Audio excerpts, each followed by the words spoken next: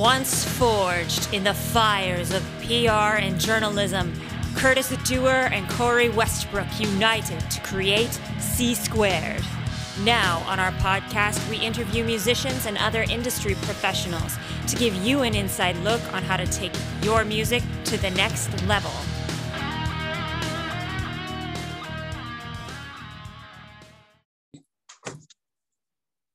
Hello and welcome to another edition of the C Squared podcast.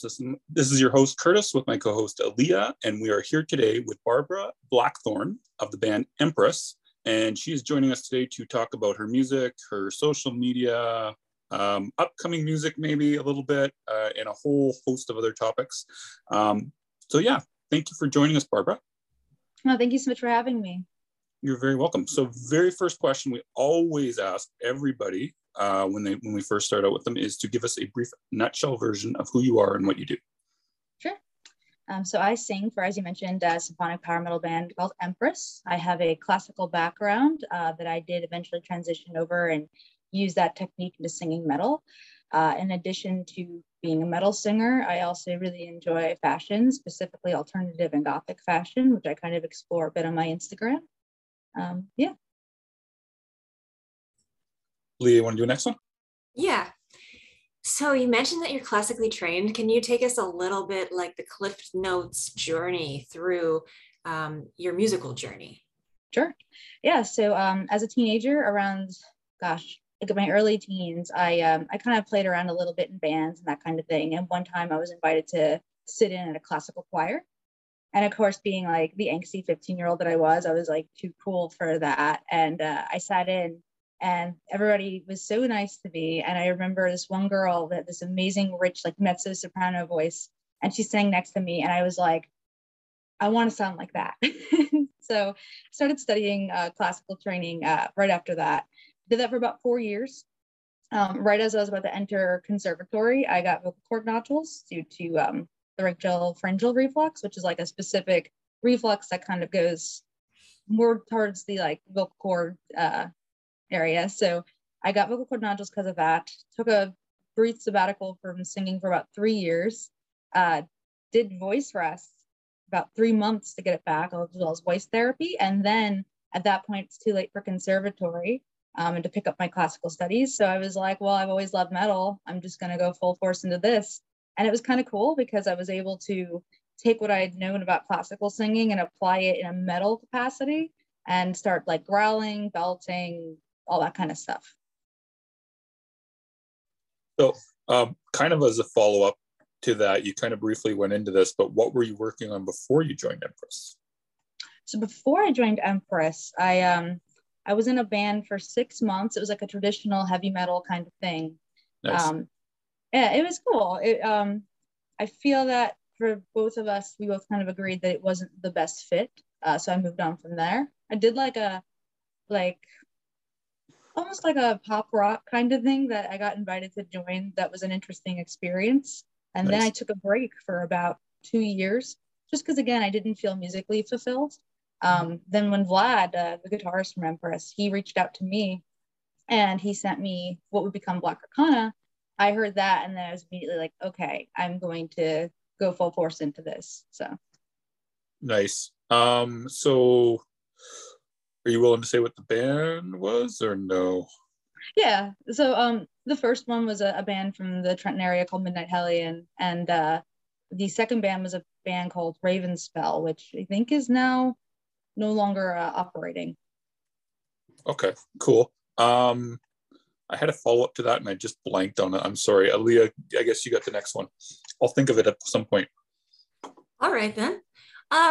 What was the like promo cycle like when you've released 4 singles at this point? Right? I think that's correct. Yeah. Mm-hmm. And so what has that been like, releasing singles, and like what has the promo cycle been like? So it's been super interesting because those first 3 singles that we put out, we did it 2019, which is right when we announced the band. We wanted to come right out the gate with things that people could be a fan of. So we wanted to make sure that we had like a lyric video, music video, visualizer for Legion. Those were actually demos. And the idea was that we just wanted, again, to get our foot in the door, introduce us to the world, say, hi, we're Empress, new music coming out. At the time, the plan was to have them professionally re-recorded along with the rest of our material for an early 2020 release. And we know what happened there. So we kind of took up 2020 for various reasons. Obviously, the pandemic. I actually had some health issues of my own that kind of took me out of the game for a little bit, which was fantastic timing with the world pandemic. And, but, we came back from that beginning of 2021, kind of with like this fresh, renewed like energy, being like, we want to finish this, we want to get this out there. So yeah, it was interesting because that promo cycle for those first 3 singles was very strong. We had a lot of interest, a lot of hype. It kind of got, squashed a little bit the last couple years. And then last year we were able to come back, say like, hey guys, we're still alive, we're still here. And then we put out Maid of Orleans, which is a cover of a band I really, really love called Darkmoor. So yeah, the promo cycle has been super interesting and weird for them just because it was like start, stop, and then start up again. So how are you promoting it? Are you just doing self promo or using PR? Like, how are you doing it? So we did, we had outside promo for Beyond the Sleep. Okay. But honestly, most of it's just been us. A lot of it's just been hitting social media as hard as we can, hitting Facebook groups, just trying to like word of mouth. It's really just been like us, running YouTube ads, Facebook ads, whatever we can do to get the word out there. And reception's been pretty positive. Aaliyah, are you okay if we go into social media for a few minutes, or do you want to wait? Okay. Sure. Cool. So Barbara, let's talk about social media for a few minutes here. So you primarily use Instagram, correct? Yes.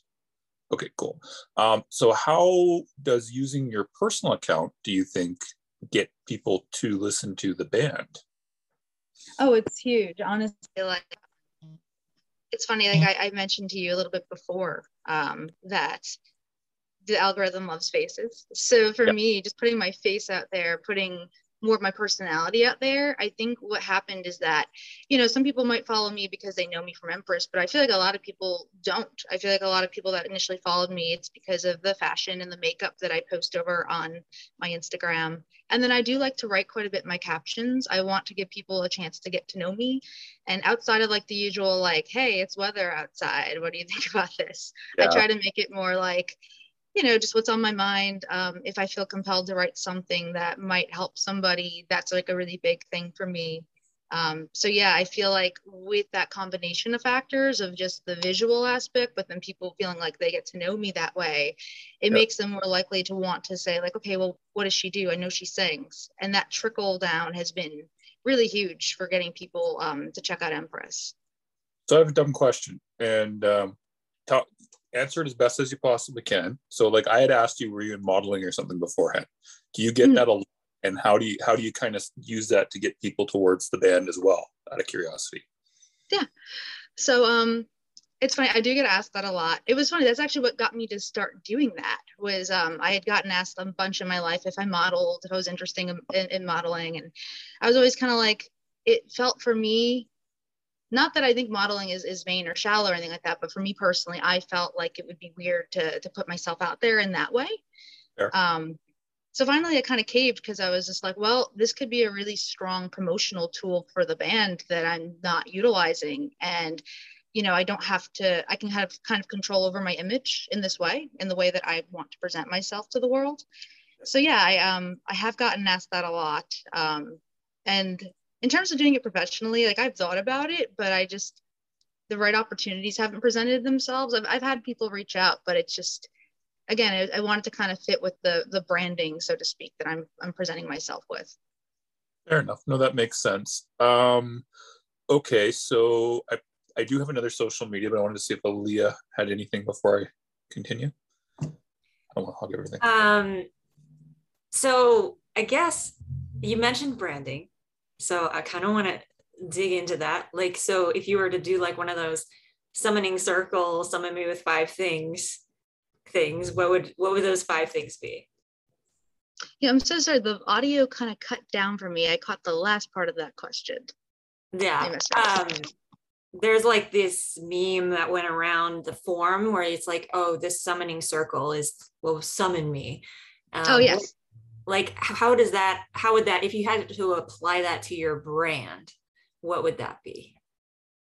Oof. So if there were like 5 things, I would say bats, because they're adorable, and who doesn't love bats? I'd say bats. I would say makeup, like a Sephora gift card.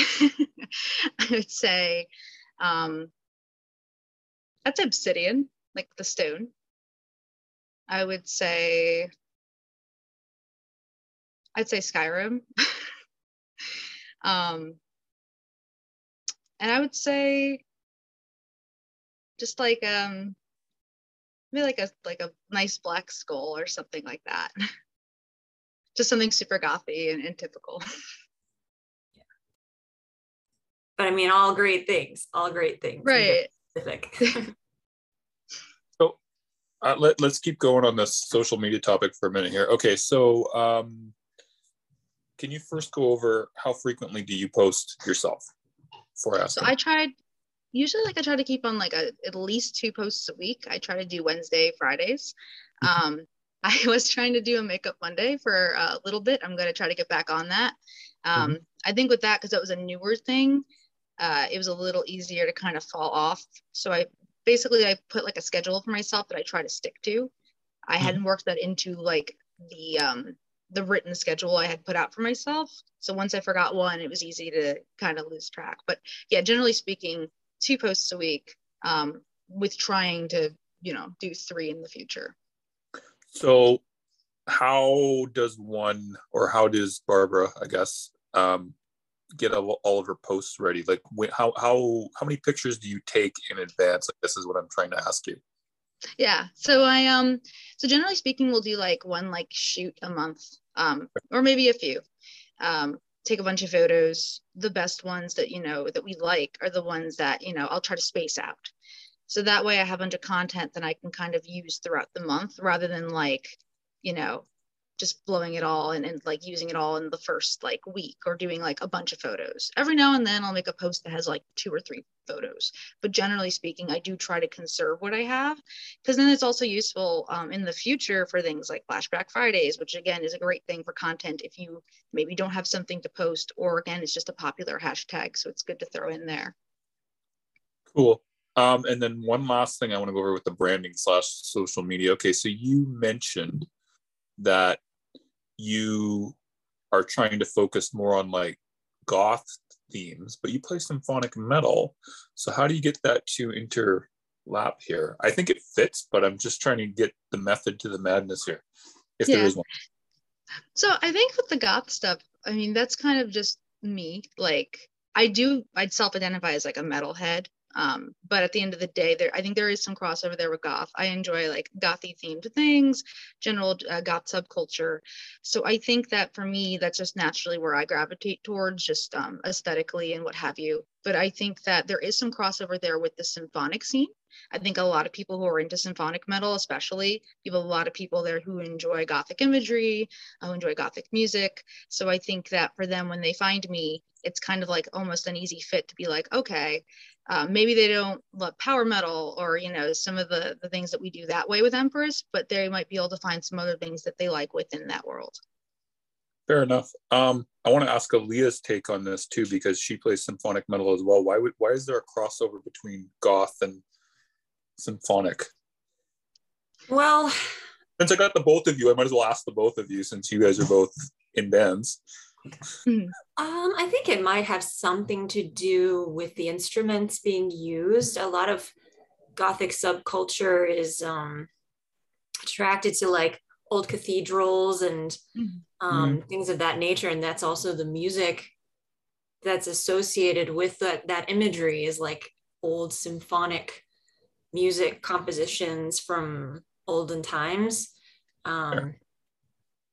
And I think that people who are into Gothic subculture are just,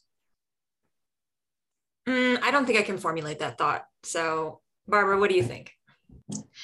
I think for me, I definitely agree with what you were saying. I was going to say the same thing. I think that the instrumentation is a huge part of it. I also think that goths in general, I could, I don't want to speak for the whole subculture there, but I would say that I think that same with metal, we're a little avant-garde with the way we dress. And I think like very bombastic, very big music can appeal to people who are into that. That's just like, an educated guess. Cool. Yeah, I agree with that too, for sure. Can I go one more question, Leah, before we get back on track? Oh yeah, of course. Cool. So all right, so Barbara, how can you come across as very friendly? Very friendly. Thank you. So how do I want to phrase this? But the goth subculture is supposed to be like, evil, spooky type thing. How do you kind of, I don't know, get the two things, you got the look, but you're still friendly. Do you know what I'm saying? How does the personality match with the image, I guess is what I'm trying to say. Yeah, no, it's funny. I've thought about this before. I think that for me, the way I try to marry the two is like, I always joke around, like I try to go for that like evil queen aesthetic. But I think that it's almost like more like a benevolent evil queen, if that makes sense. Like it does. Like an evil conqueror, but like she's good to her subjects kind of thing. I can see that. Yeah, because I've always kind of wondered, like, because a lot of the times the Gothic imagery and even the symphonic, it's like they want to come off as being very serious and that, but most of the time it's like they're very friendly people. So just want to keep it. For sure. I think we should probably get back on target, Leah? Sure. Cool. You mentioned that you're working on an album. I know you can't tell us too much, but what can you tell us about the time frame? Is it completed? Like where you are in the process? What can you tell us? Yeah. So I keep joking around. It's become like a running joke on my Instagram, but it's just soon.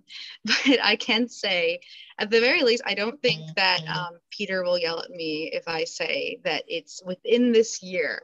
Before the end of the year, there will be an Empress album. I think that, it is completed. It's recorded. It's currently off at in the secret lab being worked on by somebody who I can't name just yet. But we're very, very excited to reveal that name eventually. But yeah, we're nearing the very end of this. So very, very soon. Cool. So before Leah asks the next question, I got one more thing just to ask on this. Are you allowed to reveal the title or anything, or are we? I would love to say the title. I can't wait till I say it, but I can't just yet. Very soon. Okay, fair enough. And then one other question, a quick question I had about it. So with the singles you've released, you started releasing them in 2019, I think it was. Okay. So with like a 3-year build up, how does that really work? Because were you guys planning the album first, or was it the first thought was just release the singles and so with the singles, we just kind of wanted to just introduce ourselves. The thought was to follow up those 3 singles with a 4th single at the beginning of 2020 and then album that late spring. So that was the original plan. So again, the pandemic kind of changed everything and we had to kind of flip it all around. But yeah, this 3-year ramp up has been interesting because it was not anticipated or expected. And it's been very frustrating, but at the same time, I think it's been really beneficial because it's kind of given us a little cushion, a little bit of a fan base to begin with. That's actually a really good point. I mean, I never even thought about it that way. Are those songs going to be on the album too? Yes. Yep. They've all been re-recorded and remastered. So they're definitely worth rechecking out for people who've already listened to them. So again, sorry, Leah, I know I'm going off target here and I'm doing my best not to, but so since they were all released in 2019, how is that going to affect your promo cycle for this year, or do you not know?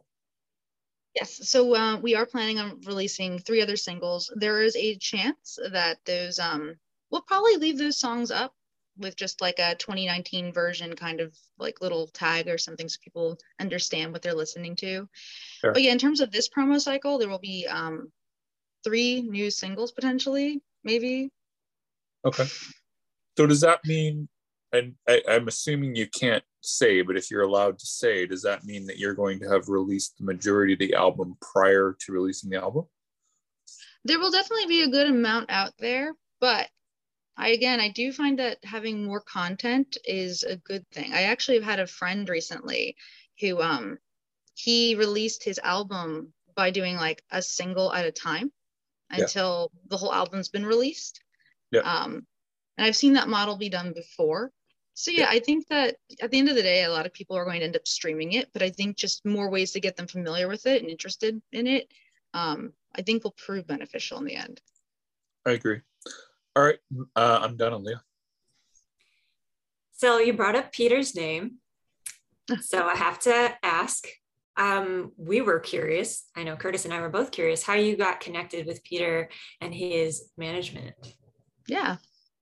So it was funny for, again, in 2019, in the before times, when we only got to play a handful of shows before, everything happened. So our third show ever, we played with Seven Spires at Bar 13.